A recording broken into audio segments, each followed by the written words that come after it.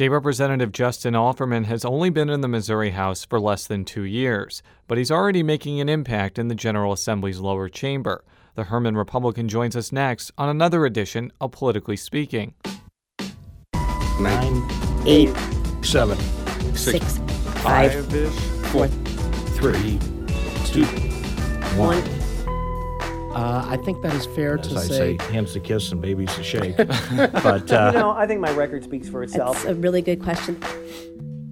Hello and welcome to the Politically Speaking podcast. I'm your host, Jason Rosenbaum, a reporter with St. Louis Public Radio. Joining me in studio today is colleague Joe Mannis and our very, very, very, very, very special guest for today. And I'll get to that why I said so many varies in a minute. We have Justin Alferman, State Representative for the 61st District. Thank you for coming our way. And I'm going to let our listeners in on a little secret. Back in 2006 and 2007, Representative Alferman helped host a radio show in Columbia, Missouri that I happened to be on many times during my tenure as the state government reporter for the Columbia Daily Tribune. And 9 or 10 years later, the tables are turned, and I've been waiting for this moment ever since you were elected to office to have you on the show just so I could say those words there. So first, tell our listeners a bit where your district is. So my district is northwestern Franklin County, northern Gasconade, and northern Osage County. So in Osage and Gasconade County, it's everything north of Highway 50. And in Franklin County, it's the cities of the majority of the city of Washington and New Haven, Leslie, and Gerald. So do you live in Washington? I live in Herman. Born and raised in Washington, Missouri. But my wife and I moved just before getting married in 5 years ago. In 2010. I've been living there since 2009. Herman is a really nice place. My wife and I actually went there on a weekend getaway once, and great restaurants, great libations, and just it was right around the time of Christmas. So there was Christkindl Mart. Is that what it's called? Christkindl Mart. Christkindl Mart. Mm-hmm. I'm not German. I'm Polish, so I don't know the language very well, and those two nationalities have not always gotten along.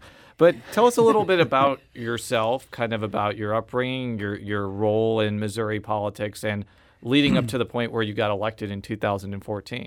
Sure. I'm born and raised in Washington, Missouri. I love that place.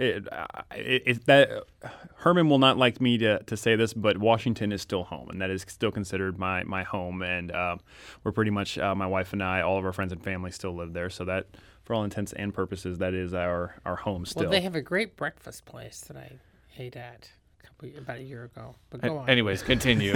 I'm sure there are many great breakfast places there, but continue. No, this is known, but go ahead. I'm a graduate of St. Francis Borgia High School. Oh, really? Yes.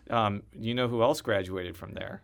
Brock Olivo. Brock Olivo, that is correct. And I believe you made him famous. I did. Actually, I think he made himself famous by being an incredibly good football player and a really nice guy. That is correct. But I had to just ask because Brock Olivo may be one of the most famous Franklin Countyans of all.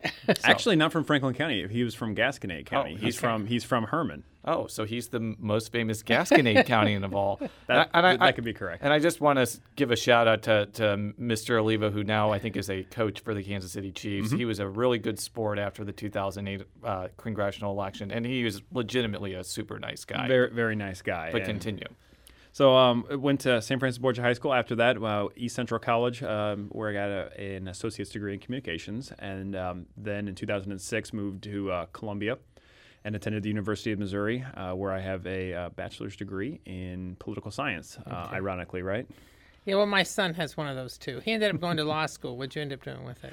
I ended up, right after college, running a political campaign for then State Representative Ed Robb. Yes. Yeah. Who I knew very well. Obviously, as a Columbia Daily Tribune state government reporter, you deal a lot with the state delegation. Mm-hmm. And was that was in 2008, because I actually remember going door to door with Representative Robb, and you were there.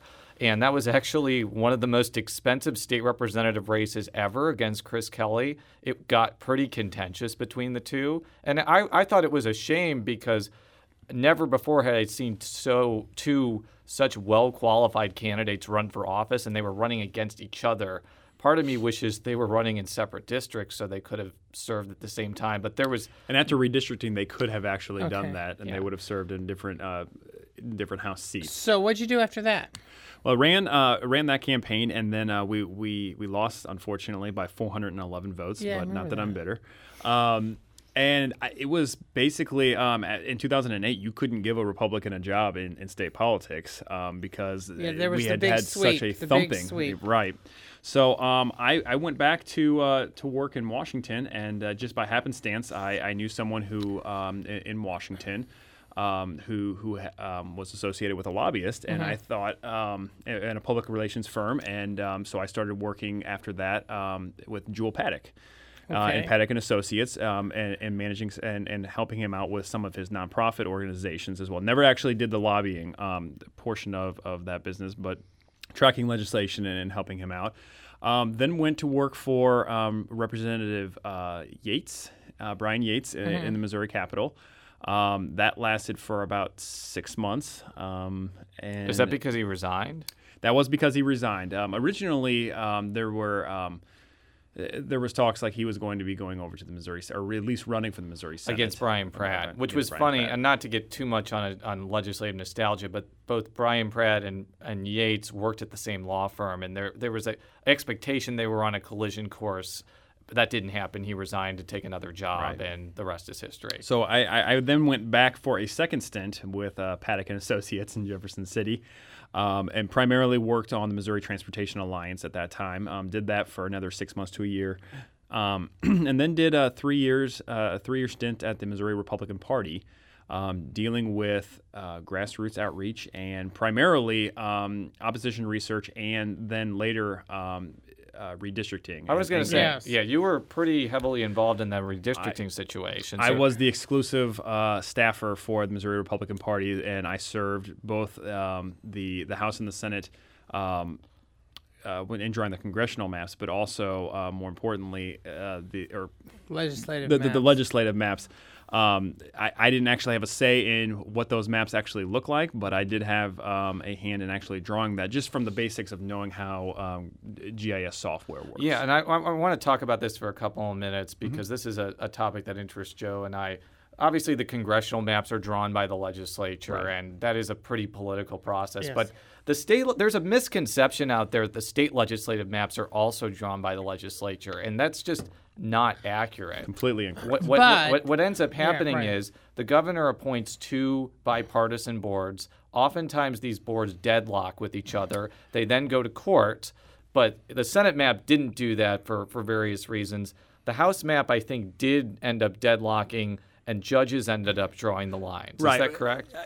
Sort of. The governor gets sent a slate. Right. From each party. From the legislative districts, it's 2 Republicans and 2 Democrats from each congressional district. They get sent to the governor, and then the governor picks his choice out of those 2. For the state Senate, it is a slate of, I believe, 10,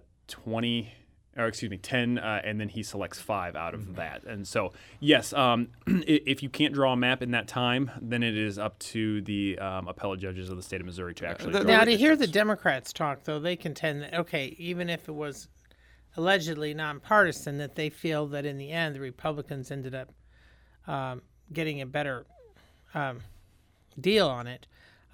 What's your take on it, since you were involved? Now, I think some of it is just a matter of expertise. Who had more expertise? The Senate map, you could probably make an argument that there was some partisan slant that went into the drawing of the districts because the members of the committee are obviously nominated by their political parties and have their political parties at interest. And not to belabor the point, I don't really even want to explain what happened, but basically the commission ended up drawing the map in the end. Correct. You can there were 2 versions of the map. You can right. Google and figure it out, but continue. The legislative districts. I having actually studied these legislative districts, for instance, my legislative district, I have 13,000 residents out of the city of Washington. 15,000 would make the city whole. There's no actual reason why the judges split the city of Washington that way, because there's no partisan breakdown that would have Right. benefited either side. In my opinion, and this is going to upset a lot of appellate judges, but it was just simply sloppy mapping. And a lot of that, the districts, why they look the way that they do is not understanding Maptitude as a program and kind of dragging and selecting and trying to make the most square districts you can. Well, that may look good and pleasing to the eye, but that's not actually doing very much for representation in the General Assembly. So I really don't believe that there was a lot of partisan slant behind the current legislative districts. I think it's just a group of people who absolutely had no background knowledge of how this process should work, and did the best with what they were dealt in a very short time frame. Now, before we go into issues, because I guess we could talk about redistricting forever. Yeah, but I would like you to talk about why you decided to run after doing all this stuff. But sure. Yeah, my only other question about this is, sometimes you hear Democrats who are definitely in the super minority complain that state legislative districts are quote unquote gerrymandered against them, even though judges ended up drawing the House districts. I'm sure you've heard that.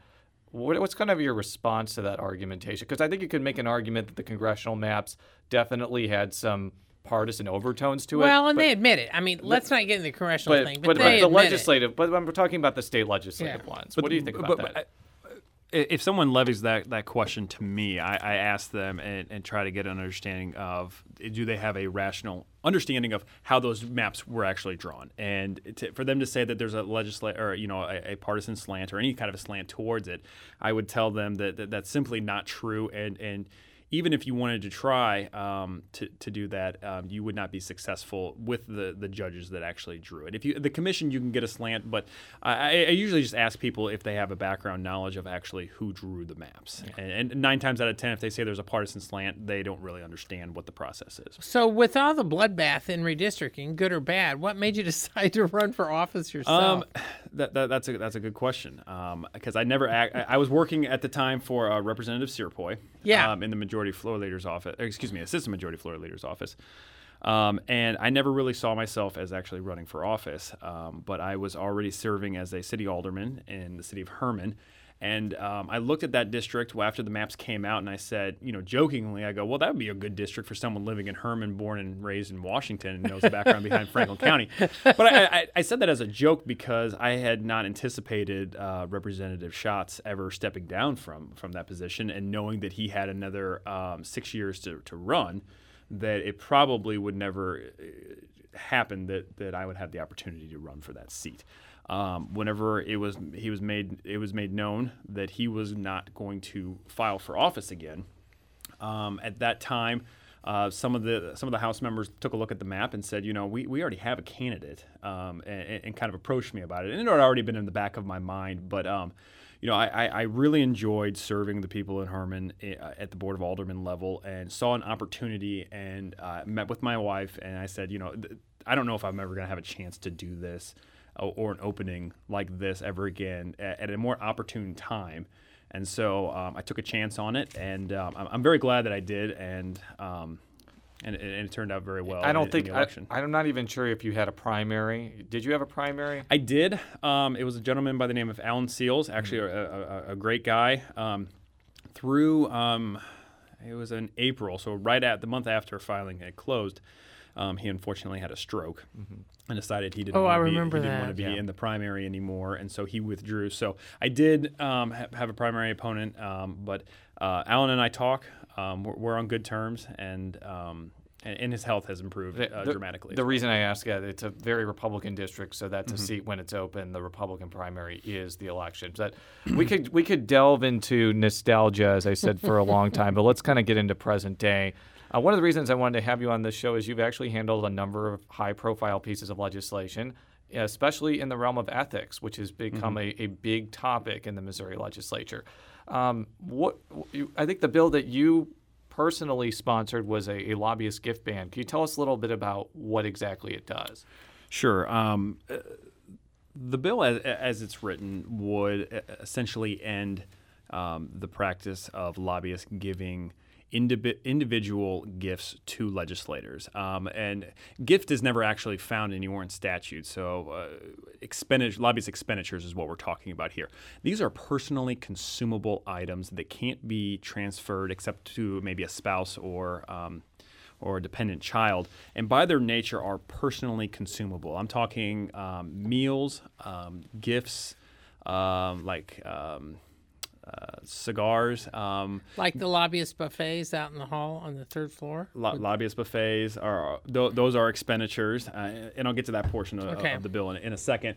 The sporting event tickets. I mean, if you look at the Ethics Commission, some members of the General Assembly in the past have taken tens of thousands of dollars in single years in gifts, and so what I'm trying to do is I'm trying to peel back the undue influence of lobbyists in the building, and also try to make sure and try to restore some faith that when legislators go down to Jefferson City, they are going to be serving their constituents. They're not going to simply be serving themselves. And if you look at a couple of the lobbyist reports, that is called into question on some legislators in Jefferson City. And I think you're one of the people that doesn't take That is correct. Yeah, you're a big zero, basically. I filed this bill last year before ethics reform was really the forefront of legislation. Had a pretty poorly drafted version of it last year, kind of to start the discussion. And then over the summer, I really delved into the issue and saw what other states were doing, what worked, what really didn't work.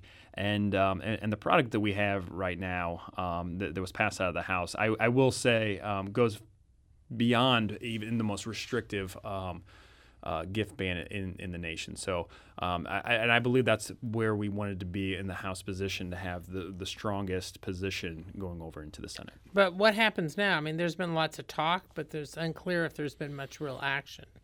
As far as in the Senate. Yes, Senate, yeah, right. but and the point is the House has stuff and then it kind of dies. Right. What's your view of the lay of the land as far as ethics reform in the General Assembly this year?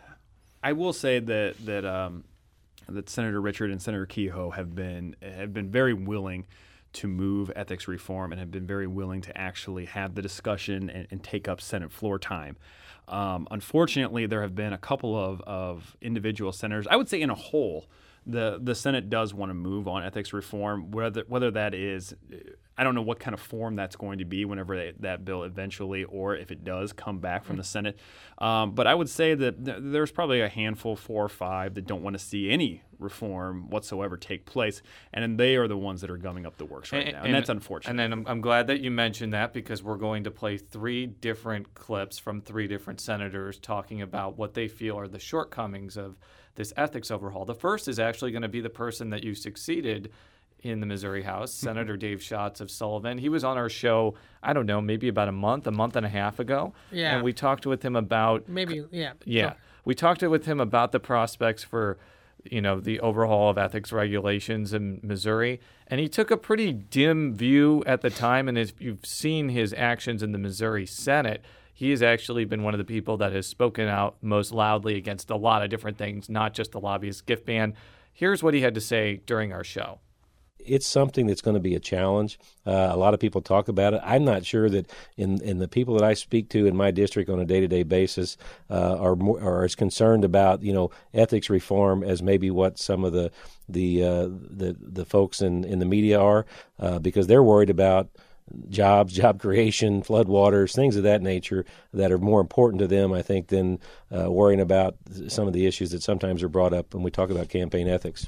So, both of you basically live in the same district, although you live in Herman, but you represent a part. Well, we both share 24,000 Franklin County constituents. So my question is, are you hearing this from your constituents? Is it really a big deal? It is, and to the people that I talk to, it may not. He may be right in the sense that whenever you talk to people, what are the 3 biggest issues that you're wanting to get done for the General Assembly this year? Ethics reform probably doesn't come up because they're not down there every single day seeing what happens in the state capitol. But if you tell them, do you think it's necessary for a legislator to accept lobbyist gifts in order to perform their duty, they will look at you as if you are crazy. That this type of, and then actually whenever you describe that we have unlimited access to gifts as legislators, when you describe this system to residents of the state, they kind of always shake their head and they go, no, that can't be how it is. And when I assure them, yes, this is how our gift system, expenditure system works for lobbyists, they shake their head and they say, okay, yeah, we need to put an end to this type of practice. So here's another counter argumentation from Senator David Pierce. He's a Republican from Warrensburg. He has also been critical of this ethics overhaul, and he has said that any ethics agenda without campaign contribution limits is insufficient. Here's what he had to say when he was on our show recently. And, we're spending so much time talking about ethics reform. We're worried about if a lobbyist takes me out for a cheeseburger, but we don't care if that same lobbyist or some group gives me $1 million. And so I think that's where we really need to focus on these huge campaign contributions. So the truth of the matter is, I don't think campaign contribution limits are going to pass in the Missouri legislature. No. I don't think there's enough Republican support for that.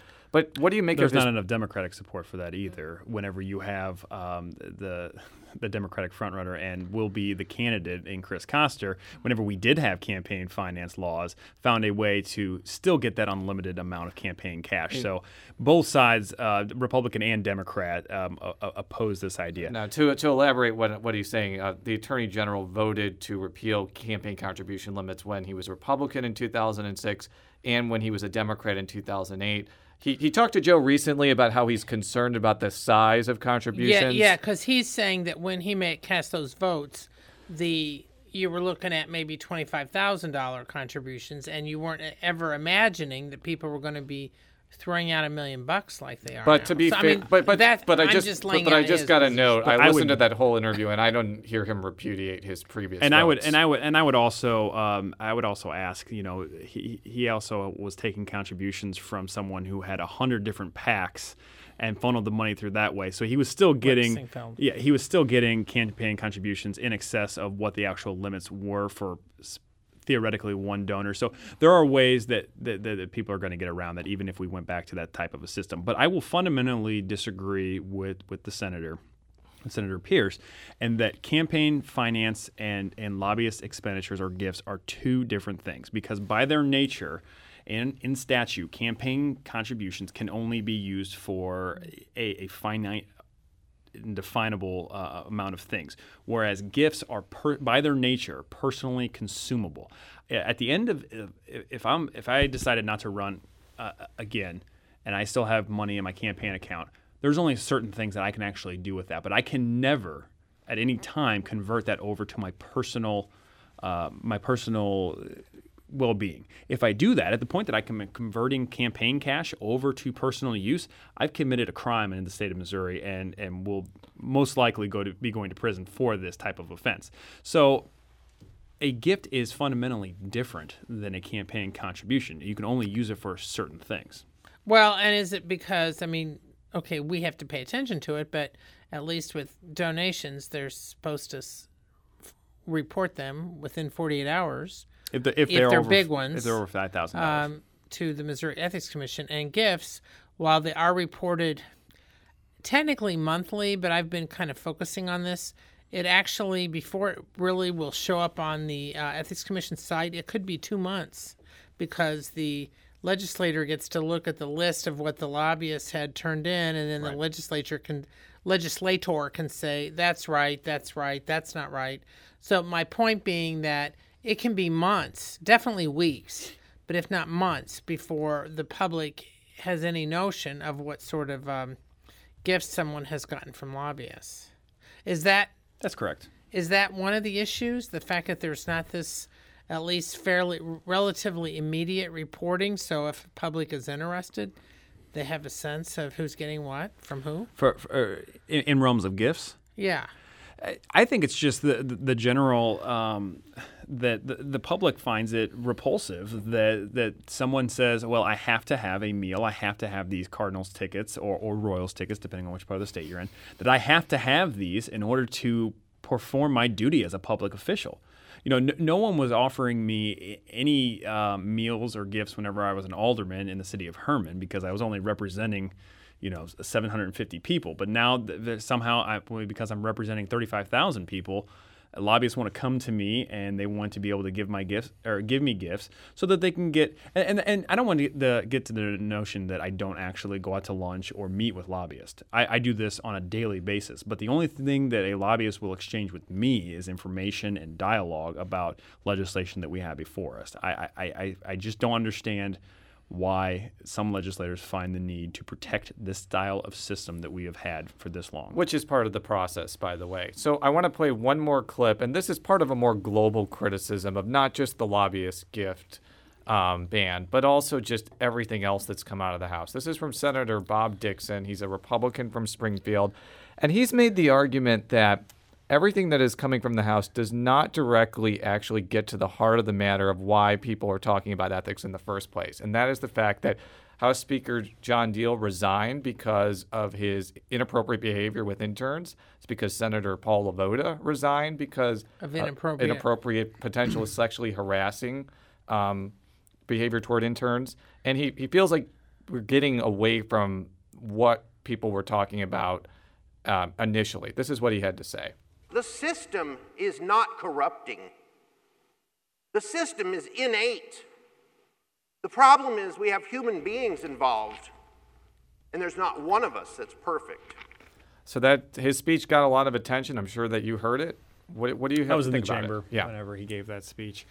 To hide under, he is right in one vein that none of the ethics bills that we have will prevent a legislator from acting inappropriately. And that is exactly what happened with Speaker Deal and with Senator LaVota. Their actions were reprehensible. And no, he's right. None of the ethics bills that we have are going to address that. But to hide under that veil of saying, well, these bills, these don't address the atrocities that we've had in the past 2 years, so we shouldn't do them at all, is absurd. And you know what? It may be just that, capitalizing on the whole notion that we need to clean up Jefferson City, and we're doing things. The House has done it, and the Senate has done it to clean up some of the problems that I wouldn't say led to what happened, but certainly are going to prevent, or hopefully prevent, any of those situations from happening in the future. We've already done that as an internal policy, but to say that we shouldn't still try to clean up some of the ethical dilemmas of Jefferson City, I completely disagree in the strongest terms with the senator to say that, okay, well, we should throw our hands up in the air and not do any ethics reform because this isn't going to prevent the two lawmakers from last year from resigning. That is such a bogus statement, and I really question why someone would want to bog down all ethics reform that's going through the body under the veil that, oh, well, this isn't going to do anything. So do you think anything, you've got, about less than 2 months left. So do you think anything is going to come out? Yeah, what do you think the prognosis is not only for your bill but other ethics bills? I get increasingly pessimistic with each day that goes on in the legislature that we're in session where action is not taken. Again, I feel very confident in Senator Richard and Senator Kehoe whenever they said, yes, we're going to get something across the finish line. What that's going to look like, I really do not know at this point. But I can't even begin to negotiate the House position with the Senate position in the conference committee report until we get that back from the Senate. So the Senate still has to read in a conference or allow us to go to conference on Representative Rowden's bill, which is the cooling off period. And what they did to that bill needs some major work before it moves forward to a position that the House can take it. And so we're at halftime right now, and I would say the ball's on the 40-yard line. We got 60 more yards to go. So let's talk about some of the things that are going to be after halftime with voter ID, because that's another bill that you sponsored, right. You pushed through the House. Tell us a little bit about your bill and why do you think it's necessary? The House bill that we have this year, I think, addresses most of the, if not all of the concerns that were in the 2006 court case that originally got voter ID thrown out, which was that voter ID... Well, we should say it's photo voter ID, yeah. Correct. That photo ID somehow puts an undue burden on the voter.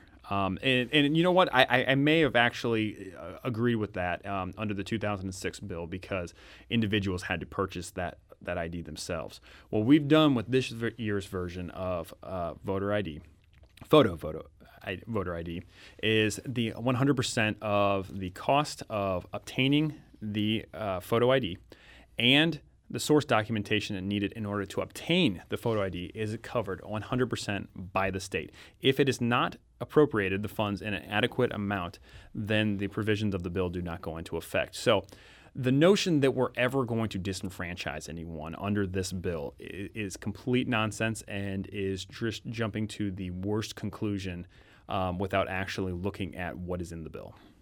Now, at this point, just for our listeners, without getting too much in the weeds, it's a two-pronged process.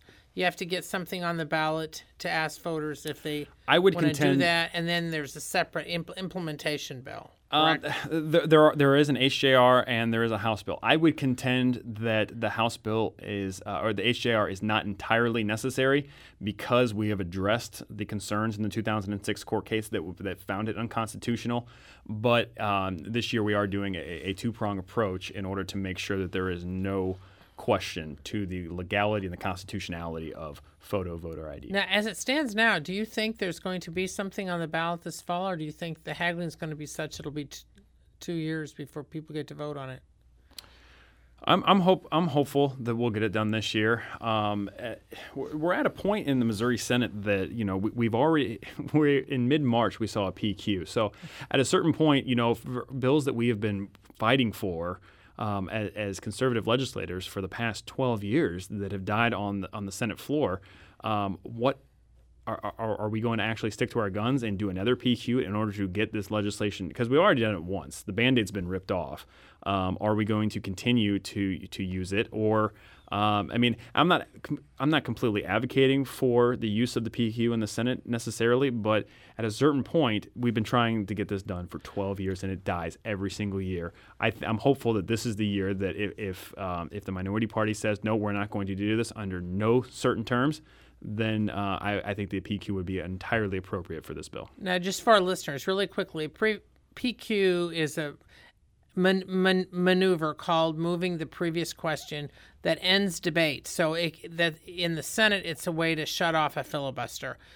They use it in the House a lot, but in the Senate, it was used a lot about 8-9 years ago, and some thought that it poisoned the atmosphere, so there was less of it until the last couple years where maybe be used sparingly. It was used in 2014 during veto session. Right. It was used 2015 for right to work, and it's now been used in March, as you mentioned, which this is going to be my question. Whenever they use the PQ, it usually is a signal that the session is pretty much over in the Senate. We saw a pretty unprecedented filibuster after the PQ was used. Do you think that 2015? I'm talking about this year. Yeah, and this year, the Democrats sort of shut down action for the rest of the week. So if voter ID comes up, isn't it going to basically face? It's going to face a filibuster anyways. Sure. But are they going to be maybe skittish to bring it up after the experience of SJR 39? That's a question that's going to have to be settled on the Senate floor. And that is the chamber of negotiation. And I'm not privy to the conversation between Senator Keaveney and Senator Richard or Senator Kehoe, where they're actually making the decisions on what they're going to allow to pass and what they're not. But I will tell you that there's a lot of House members that are very upset at where we're at this point, and that's probably. It's probably have to do with just the nature of the building. This is how things are supposed to be slower in the Senate as they are in the House. But we've already sent over a good 100 bills that were on the floor of the Senate that could have been passed last year in the week and a half after they used the PQ last time that died on the Senate floor. And there are a lot of House members. I don't have to be the first one to tell you guys this. This happened, last week where we had debate on the House floor. Like, how many bills are we going to send over to the Missouri Senate that they are not going to answer our call? Well, let me ask you about that because I can't read Speaker Richardson's mind. If I could, I think I'd be I'd be very powerful, obviously. But I can't imagine that he's particularly happy that the House has acted pretty early on a lot of these ethics bills, and then the Senate spent a huge amount of time on this SJR 39, which I don't think was a priority in the House, and now has blown up the Senate and has pretty much compromised the ability for a lot of House legislation to get done. Right. Now, again, I'm sure you can't read Speaker Richardson's mind or the minds of leadership, but is the House going to be hesitant to act on that particular amendment until some House priorities are dealt with a little bit more seriously in the Senate? I think once we get into later April and especially early May, if we have not seen any action on some of the House's priorities, specifically some of the Speaker's priorities of ethics reform, that is one of the greatest powers of the House Speaker, is to start killing legislation that comes over from the Senate. And we have historic right now agreements and working of compromise and cooperation between the House and the Senate. So I don't want to sully any of that right now. But at a certain point, whenever you have 117, 116 House members in the majority party that are not getting their bills done because of the inaction of the Senate, that is going to boil over at a certain point, and it's not going to be good for government. And let's look at what we still have to go yet. The Senate hasn't even read in the budget bills. Mm-hmm. And so that is our one constitutional duty, and we're still have a month and a half. I mean, we still have to get these bills through committee, through the Senate floor, and sent to conference, and the clock is ticking on that. Now, one of the haggling things that's been going on with the budget is the whole thing with Mizzou funding. Mm-hmm. And some think that that's actually slowed down some of these other bills because of the battles over proposed cuts in Mizzou funding because of the protests last fall and all that. I'm just interested in your take on that, and how do you think it's going to be resolved?